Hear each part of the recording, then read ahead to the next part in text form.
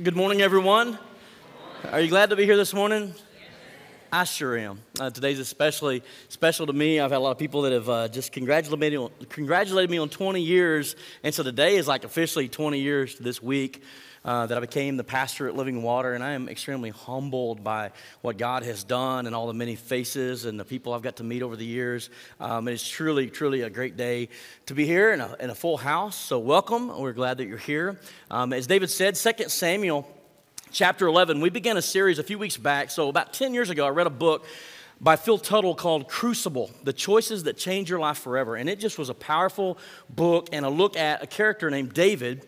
And I loved it so much, we shared it 10 years ago. And I thought, man, it's such a good study. We need to look at it again. And so we began this series a few weeks back, Crucible, The Choices That Change Your Life Forever. And the idea of a crucible is obviously this little device here that you can put stuff in and you can heat it up to temperatures so hot that something begins to happen and take place, that things begin to separate and divide apart, and then the chaff or the trash begins to float to the top. And the idea is, if you're a jeweler, is to scrape the dross or the trash off of the top so you have a more pure thing that you're working with. And so the idea is God sits as a refiner above us, and so he uses things in our lives to grow us in our faith. God is in the business of growing character. He loves you right where you're at, but he refuses to leave you there. And so these crucible moments, pressure, intense situations that we go through, Romans 8 tells us that God causes all things, say all things, difficult situations in life, he uses all things to work together for good for those that love him and are called according to his purpose. So God wants to grow us in our faith. And so we've been looking at some of the crucible moments in the life of David, this man after God's own heart. And this story today is as popular as the David and Goliath story that everyone knows. It's the story of David and Bathsheba. And I'm intrigued by this story because there's a couple big ideas that I pull away from just initially. Number one is really good people are capable of doing some really bad things. Anybody else in the room can identify with that? Listen, the reality is as human beings, we walk in this world and we're always just like a tightrope. There are things that we want to do, there are things that we don't want to do, and we can find ourselves from time to time slipping into areas that we don't want anything to do with. And the pastors are not exempt from that. I know that for years we used to put pastors on a pedestal. If I could just get my life in order like the pastor, I got a news flash for you. We're messed up too. All right? And so the reality is I know firsthand what it's like to feel guilt, to feel shame, to feel condemnation. I know what it's like to hear whispered in my ear, hey, you call yourself a pastor? You call yourself a Christian? You call yourself a great husband? We know what the accuser of the brethren does. And I know I'm not alone because if you're here today, every one of us are in the same boat, right? We all struggle from time to time, and we're capable, good people, great people, are capable of just doing some really crazy things. That's what we see in the life of David. But another theme that I love in this is no matter what you've done, no matter how bad you've blown it, I love, love, love the picture of God's restoration in King David, this man after God's own heart. So let's look at that today in 2 Samuel chapter 11. David is now king, and what we've seen so far is this man David, God looks at the inside, not the outside. God has chosen David because of his character. We know that when David is faced with a trial, with a battle, he faces his battles with faith and not with fear. And then we see when he had the opportunity to take King Saul out, when Saul was trying to kill him, he didn't take advantage of the circumstances or the opportunities, but he relied on truth. You know what? God's the one in control. It's his timing. It's his purpose. Saul is anointed just like I am. I'm going to let God deal with that.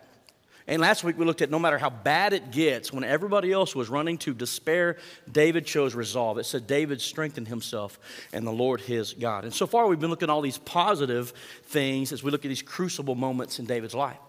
And today we actually see an example of one of his greatest strengths, passion. But how many of you know our greatest strength can also be a greatest weakness if it's not channeled in the right direction?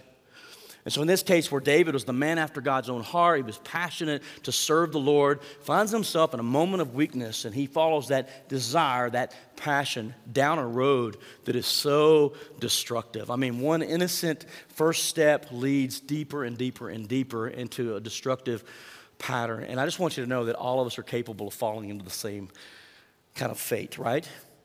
And here's what I know what Scripture tells us. Paul says in 1 Corinthians chapter 10, these stories, these examples in Scripture are given to us as examples and as warnings that we don't repeat the same thing. So I'm thankful for God's word today. And if I were David's spokesperson back in the life of David, hey, David, we're going to write an autobiography on your life. You're the man after God's own heart. You're the greatest king Israel's ever had. But I want to leave that part of your story out. That's a little embarrassing, David. You know, that little blunder with Bathsheba, let's leave that out. But I'm thankful that God included it in the text for us today to learn from and to glean from in his word, right? So are you ready? All right, let's pray. Father, we are ready. We want to hear from you. God, it's our desire. It's not Shane's words. God, it's your word that carries the power. And so, God, we are ready, and we want to receive what you have for us today. So open our ears that we may hear your truth. Open our hearts that we may receive the truth of your word, God, and let us have the courage to apply or to respond in the way, Holy Spirit, that you may want us to respond or apply this in our lives today. We ask it humbly in Jesus' name. Amen. So quickly, we're going to look through the story, and we're going to notice like the flow, the sin, the consequence of the sin, and then David's cover-up in 3 phases, and then obviously the result of that, and then we'll shift to a more of a practical application, how we can apply this in our lives today, because God's word has application even for us today. Amen? So chapter 11, verse 2, let's read. Late one afternoon, after his midday rest, David got out of bed and was walking on the roof of the palace. As he looked out over the city, he noticed a woman of unusual beauty taking a bath. Let me just tell you, in those days, it was not uncommon for people to bathe on top of the roof. It was kind of private, up out of sight. The problem is, if you're the king, you got a different vantage point. And it just says David one day looked out the window and saw this woman of unusual beauty. He's not sinned yet, right? He just notices this beautiful woman. Verse 3, he sent someone to find out who she was. This is also pretty common if you're the king. The king had the harem, and so he's just like, hey, go check her out, see if she's who she is. Bring me a report. So it says, he was told, she is Bathsheba, the daughter of Eliam, and the wife of Uriah the Hittite. Right there should have been a big stop sign, right? Hey, David, she's taken. She's already married. She's off limits. But notice what David does. Verse 4, then David sent messengers to get her, and when she came to the palace, he slept with her. She had just completed the purification rites after having her menstrual period. You know, it's important to follow the ceremonial laws if you're going to break one of the big commands, right? So she's finished that period there, and it says, then she returned home. Verse 5, later, when Bathsheba discovered that she was pregnant, she sent David a message saying, I'm pregnant. So we see the sin that began with an innocent glance that just quickly spiraled into deeper problems, and now we got a problem on our hands. You're the king of all of Israel, and there's a woman that's not your wife, and she is pregnant. So what are you going to do? David begins with a cover-up plan. Phase 1, verse 6. Then David sent word to Joab, send me Uriah the Hittite, you know, the husband of Bathsheba. So Joab sent him to David. When Uriah arrived, David asked him how Joab and the army were getting along and how the war was progressing. Then he told Uriah, hey, I want you to go home and relax, or to wash your feet. That was kind of just an idea of going home and making yourself at home and enjoy all the comforts that home has for you, including being with your wife. So David even sent a gift to Uriah after he had left the palace. But listen to this, verse 9. But Uriah didn't go home. He slept that night at the palace entrance with the king's palace guard. Right here at the beginning, you see this contrast between deceit and integrity. Uriah the Hittite shows integrity. David, the king, the man after God's own heart, begins this just spiraling path into deception. Hey, we got a problem and we need to cover it up. So the idea is, let's bring the husband home. Hopefully he'll sleep with his wife and no one will know any different. And they don't do like we do now where you count the days and go, I mean, they just know, hey, close to 9 months is good enough. Maybe everybody will think it's Uriah's child. But Uriah didn't take the bait. He didn't go home. It says in verse 10, when David heard that Uriah had not gone home, he summoned him and asked, what's the matter? Why didn't you go home last night after being away so long? Uriah replied, the ark of the armies of Israel and Judah are living in tents, and Joab and my master's men are camping in the open fields. How could I go home to wine and dine and sleep with my wife? I swear I would never do such a thing. Again, this contrast of integrity versus deception. Verse 12, David responds, all right, well, stay here today, David told him, and tomorrow you may return to the army. So Uriah stayed in Jerusalem that day and the next. Phase number 2, verse 13. Then David invited him to dinner and got him drunk. And it didn't tell us all the details. We don't know how much Uriah could handle, but when the king says, hey, have a drink, I'm sure he was just drinking, and the intent of the king was to get him drunk. And I think the idea was, hey, this man has a strong moral compass, and his integrity won't allow him to do what I need him to do to cover up my sin. So let me get him wasted, and maybe he'll let that guard down, and we can take care of this. But watch this. But even then, he couldn't get Uriah to go home to his wife. Again, he slept at the palace entrance with the king's palace guard. Even a drunk Hittite showed more integrity in this moment than the man after God's own heart in his deception. Phase number 2 didn't work. On to phase number 3, verse 14. So the next morning, David wrote a letter to Joab and gave it to Uriah to deliver. So picture this, Uriah is going to return to the fight with a letter in his hand signed by the king that would ultimately be his own death sentence in a letter. I might point out that the integrity of Uriah is so good that David trusted Uriah to carry this letter without peeking at the contents and finding out what was on the inside of that letter. Uriah showed his integrity even in that moment. It says, the letter instructed Joab, station Uriah on the front lines where the battle is fiercest. Then pull back so that he will be killed. So Joab assigned Uriah to the spot close to the city wall where he knew the enemy's strongest men were fighting. And when the enemy soldiers came out of the city to fight, Uriah the Hittite was killed along with several other Israelite soldiers. There was collateral damage, but phase 3 was a tragic success. Joab sent a battle report to David. He says, report all the news of the battle to the king, but he might get angry and ask, why did you guys get so close to the wall? You knew it was fierce there. You're going to get killed. He says, but then when he does that, just make sure and let him know that Uriah the Hittite also perished. So the messengers went to Jerusalem and gave a complete report to David. The enemy came out against us in the open field, and he said, as we chased them back to the city gate, the archers of the wall shot arrows at us. Some of the king's men were killed, including Uriah the Hittite. Mission accomplished. It says, well, tell Joab not to be discouraged, David said. The sword devours this one today and that one tomorrow. Fight harder next time and conquer the city. And so David, it says, then when Uriah's wife heard that her husband was dead, she mourned for him. When the period of her mourning was over, David sent for her and brought her to the palace, and she became one of his wives, and she gave birth to a son.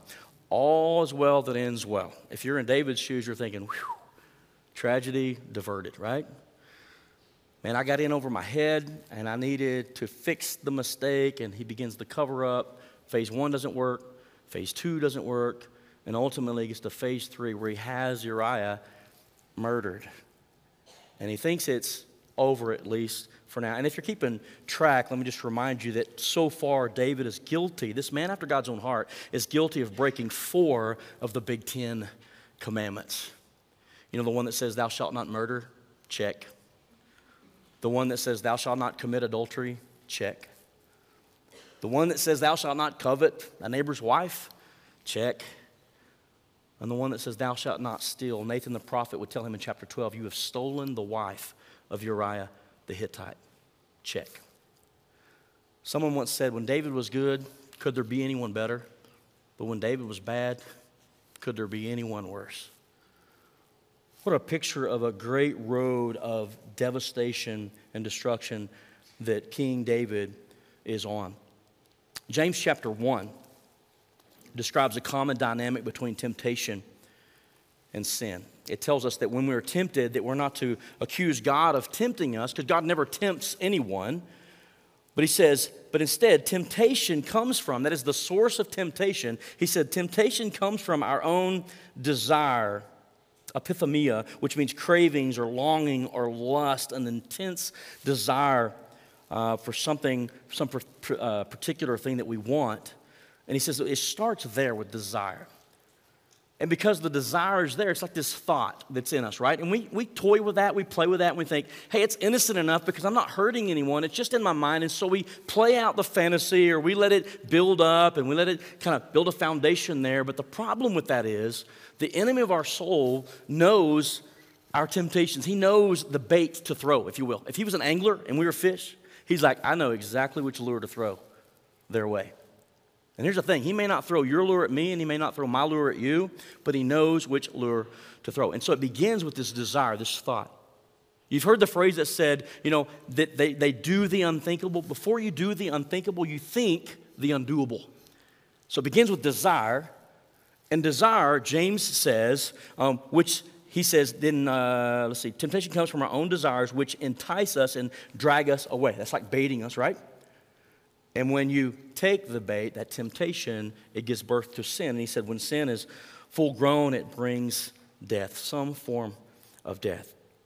And so we see this progression, if you will, from desire, temptation, sin, and death. And David and Bathsheba's example is a stark example of this pattern of destruction. See, when we get out of sync with God and we try to do things on our own, it's like, you know what, I know what God's word says, but I'm going to try to do this on my own. We can make some serious missteps in life from time to time. And let me just tell you, it can take you down a path of destruction that you never want to be on. It can also make you experience consequences that you never wanted to experience. And there's another phrase that said, sin will take you further than you want to go. It'll keep you there longer than you want to stay. And it'll cost you far more than you ever want to pay. We see this in the life of David. Can you relate to that pattern? Have you experienced that in your own life, or maybe you've seen it in the life of someone else? Here's another question, like David, who was trying to cover up. Is there something that you and I are trying to cover up this morning? Thinking maybe if I just keep it hidden and just keep my mouth shut and don't let anybody know, just keep that secret tucked away in the darkness, maybe in time it'll go away. Can I remind you, if that's you this morning, to let David's example sink in and reconsider? Because there's just one verse at the end of that story that just kind of hangs there, waiting to be developed. In fact, David will share that next week with us, because when David thought all was clear, all is well that ends well, it says this, but the Lord was displeased with what David had done. If this were a movie, it would be like, dum, dum, dum, or a series, it would be like, to be continued. Ooh, what happens next? But don't miss this point. While other people might have missed it, he might have fooled many other people, it says, but the Lord was displeased with what David had done. God knew. Amen? And so God knew what David had done. And so if we're in the same boat, it's like, let us reconsider. Let us look at the example of David and consider that. But let us also remember the promise that God is faithful and that he always provides a way of escape for us with the temptations that we face. Let me ask you a question. Do you believe that God is faithful? And do you believe his word? If he says, hey, listen, it's not going to get so bad that you can't handle it, I will always provide a way of escape. Do you believe that? Because it's what the scriptures tell us. And so 1 Corinthians 10, this might be one for you to mark down or underline or bookmark or highlight. It's a really good passage, but the Apostle Paul is talking about the examples of Israel's idolatry. There are many sins. And he goes on to talk about, don't do the things that they did. They all experienced God, but they were disobedient to God. He says, these things happened as a warning to us so that we would not crave evil things as they did, or worship idols as some of them did. He goes on in verse 8 to say, and we must not engage in sexual immorality as some of them did, causing 23,000 of them to die in one day. Nor should we put Christ to the test, as some of them did, and they died of snake bites. And don't grumble as some of them did, and they were destroyed by the angel of death. And so he goes on to say, hey, all of these stories, all of these things that we're reading in the scripture, like the scripture that we're reading today of David, all of these happened to them as examples to us. They were written down to warn us who live at the end of the age. Let me just stop right there for a moment. Because the tendency for us is when we read a story as heinous as the story of David and Bathsheba is to say, I would never do that. Right? I mean, like I'm guilty of doing some things wrong, but I would never stoop that low. And let me just remind you that good people are capable of doing some really, really bad things. Such as the case with David. It's like we need to realize that we too have the possibility of slipping into this destructive pattern, giving in desires, giving in the temptation, and sinning against God. Do you know that to be true? So that's a reality. The possibility is there, but there's another possibility. When we're talking about choices that change your life forever, in the middle of that moment, we can choose integrity. We can choose to avoid the temptation. We can choose to avoid that destructive pattern. And so what Scripture tells us, if you think you're standing strong, be careful not to fall. First off, hey, pride comes before a fall. Don't think that you're too good to fall into some sin, because David was the man after God's own heart and it happened to him. It can happen to us as well. So it's a possibility.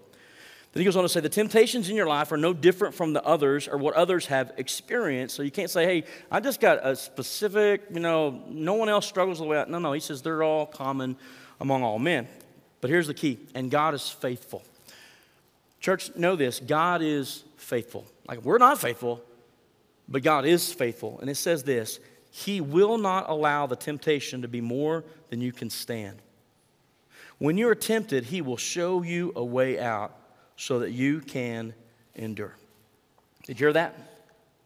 So even in the midst of temptation, He says, hey, listen, it starts with desires. The desire gives way to temptation, temptation to sin, and sin gives birth to death. That's this dangerous path to destruction. But the good news is God says, hey, listen, I'm not going to allow that temptation to be too strong for you. I will always, say always, I'll always provide a way out. Here's what Satan does. Satan wants us to think that we're the only ones that struggle with our particular sin.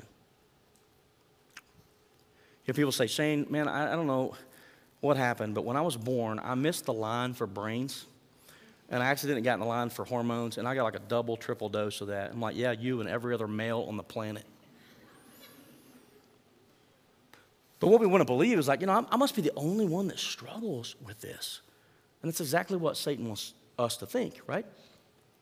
And he'll start telling you things like, look, you can't afford for this to get out because it could ruin your character. I mean, there's this image up here. People are looking at you and they're holding you to a high standard. If that comes out, it could just destroy everything. It could cost you a fight in your marriage, maybe even cost you your marriage. You don't want this to come out. Whatever you do, you need to keep this thing locked up tight and away from everyone else. The problem is he doesn't tell us that when we bring those things to the light, they lose all of their power.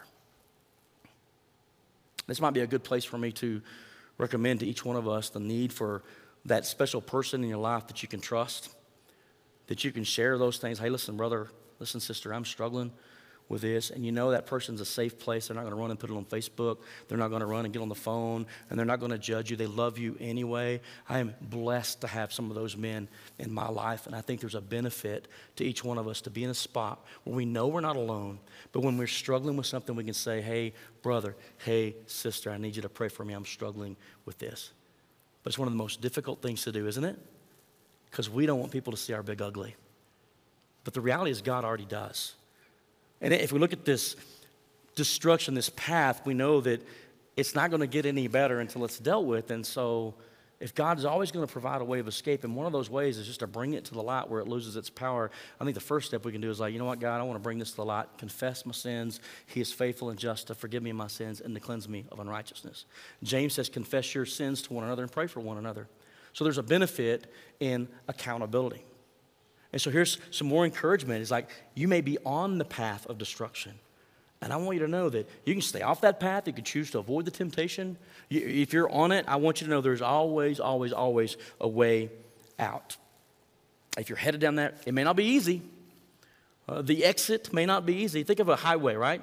God always provides an exit ramp. If you're traveling on the road, just imagine for a moment that your destination, you're wanting to go south. And you jump in your car, you get on the highway, and you start going north. And you're just traveling, enjoying yourself, and all of a sudden you're aware, wait a minute, we're going 100% in the wrong direction. We're going north when we're supposed to be going south. How many of you are grateful for exit ramps? I had to use one this week in Dallas. I missed an exit. It was woo, thank God for the exit ramps. Go up a little bit further, do a U-turn, get back on track, no big deal. See, the idea is this, is when we get on this path of destruction, God is so good to us. He says, hey, Shane, I'll always provide for you an escape. I'll always provide for you an exit ramp, no matter how far down that path you are. And so here's the idea. The sooner the better, right? you imagine like, hey, I know I'm on the wrong path, but I'm just going to keep driving because, hey, we're in the car. We're going somewhere. That's dumb, right? And we're further and further. It almost feels impossible to get back to the original destination. It's the same in our faith. It's like, I've got this sin, and I'm going along this destructive path. God's offering me these exit, ramps, and I'm just going to keep on going. It's worse. It gets worse. It's just compounded over and over, as we see in the life of David. And so the counsel is, take the exit ramp. It may not be easy. And if you look at the text, God gave David a few exit ramps. The first one was when he looked out his palace and saw a beautiful woman bathing. He could have just said, she's pretty, and then been on about his business. Exit ramp, right? When he sent somebody to say, who is she? And they come back and say, she's taken, David. She's married to Uriah the Hittite. She's off limits. Exit ramp opportunity, right? But we see over and over where David just kept pursuing, going deeper and deeper and deeper down this destructive path. And the same thing is true for us. God loves us enough that he provides the grace of an off-ramp. And if we're wise, we'll say, you know what? I know that the longer I wait, the worse this is going to get. So I need to take that exit ramp. Amen? Thank God for exit ramps. God will always provide a way out. Better than taking the exit ramp would obviously be to stay in the right lane in the first place. If you noticed, I didn't start with verse 1 on purpose because I think that's the key to all of this. In David's life, it says, in the spring of the year when kings normally go out to war, David sent Joab and the Israelite army to fight the Amorites. In other words, David stayed home. Kings go out to battle, and David should have been out with his men in battle, but instead he put himself in a position where he was easily tempted and given into that temptation. I think the same thing is true for us as well, is to avoid those cases altogether. We'll say, God, I want you to light my path, and I want to be so sensitive to the Holy Spirit's leading in my life that when the bait is cast or when the desire in me, I just cast that imagination down because I know it's leading nowhere good, and it's only going to get worse. And so, God, I just want to cast that down, and I want to follow you and be obedient to you. And even when we slip into sin, to be quick to say, God, I admit to you that that's sin. I confess that. Would you forgive me of that sin? Hey, brother, I'm struggling with this particular sin. Could you be praying with me? Could you call me every once in a while and hold me accountable, right? That God just loves us enough to provide us these opportunities to stay in the right lane by saying, God, I just don't want to disappoint you. I don't want to go down that road. I think the encouragement to me also, as I said at the beginning, is, the idea is that really good people can do some really, really bad things. And every one of us in the room are capable of doing just that. But I love, love, love the scripture that says his mercy is new every morning. And his love for us. And while we're faithless, he remains faithful. And in his faithfulness, he always provides a way of escape. And I would say this, you may say, Shane, I'm done way down that road, Jack. And it's too late. Damage is done. God can still redeem it for his glory. Romans 8, again, for we know that God causes all things, including those bad, big uglies, right?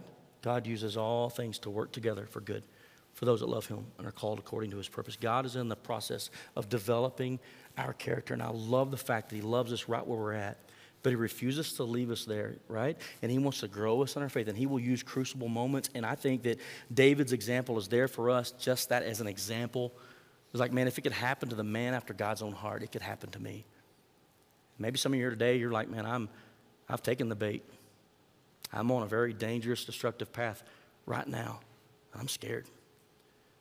I'm scared that it's going to be exposed. I'm scared what people are going to think of me. Can I just reason with you for a moment?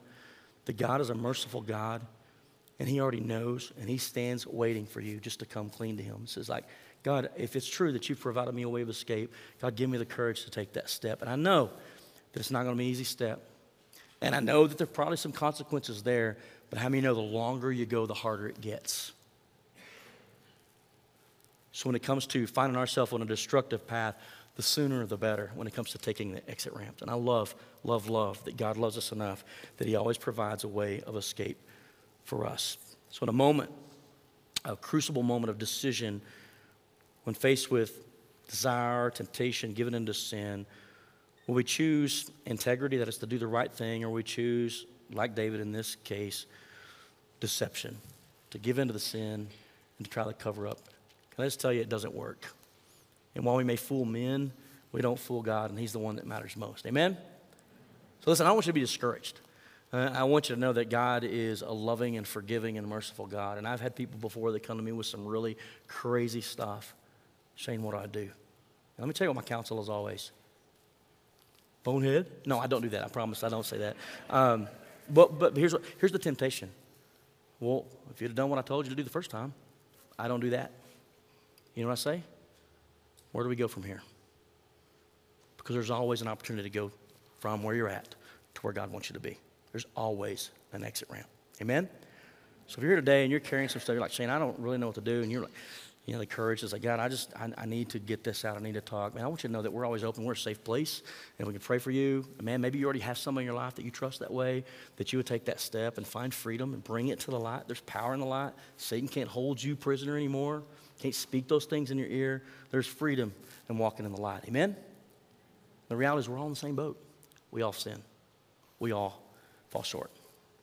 Father, I thank you for your word, and I thank you for the example today in David's life. Lord, if I imagine what David might feel like to know that for thousands of years, churches are talking about his story and how humiliating that might be. God, I thank you that you've included it in your scriptures.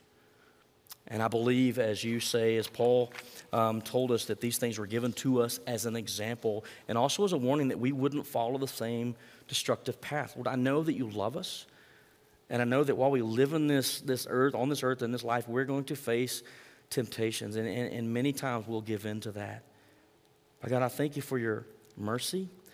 I thank you for your grace of loving us enough that you don't want to leave us there, but you always provide for us a way of escape. My prayer today, Lord, is that we would not get too arrogant as to think that we could never fall ourselves into some sort of sin. We're good at looking at other people and making judgments and saying something, maybe even internally, like, I would never do that. But the reality is, God, we're all capable of it. So would you help us to just walk in humility, Lord, and to acknowledge and recognize our own possibility of falling into that. But Lord, let us also understand and remember the fact that you're faithful. And it's also possible for us to avoid that altogether. And it's possible for us to correct a wrong and to take the exit ramp that you provide for us. God, thank you for your exit ramps. I pray that today, if there be anyone here they may be the only one in the room that knows, but you know. And Lord, you may be calling them to take a desperate step and hit that exit ramp, knowing it's a tough decision they got to make. But God, I pray that they would have the courage to take that step, find that trusted person. Lord, come to you, Lord, to bring that to the light, because Satan's having way too much fun reminding us of all those failures and beating us down. And we know, God, that has no power in the light. And so give them the courage to bring it to the light and to accept whatever consequences may be there so far, but let them also recognize that the longer it goes, the worse it's going to get. And Father, that's what we want to avoid. We want to look at the example in Scripture so that we don't make the same mistakes. Thank you, God, that you're a loving and faithful and merciful God. Would you forgive us of our sins and cleanse us from our unrighteousness? Help us to continue to grow in our faith. And in the crucible moments of our lives, that we wouldn't see it as just something that we have to endure, but we may see your hand in the background doing something mighty in our lives. Lord, would you continue to grow us in our faith? We humbly ask it in Jesus' name. Amen.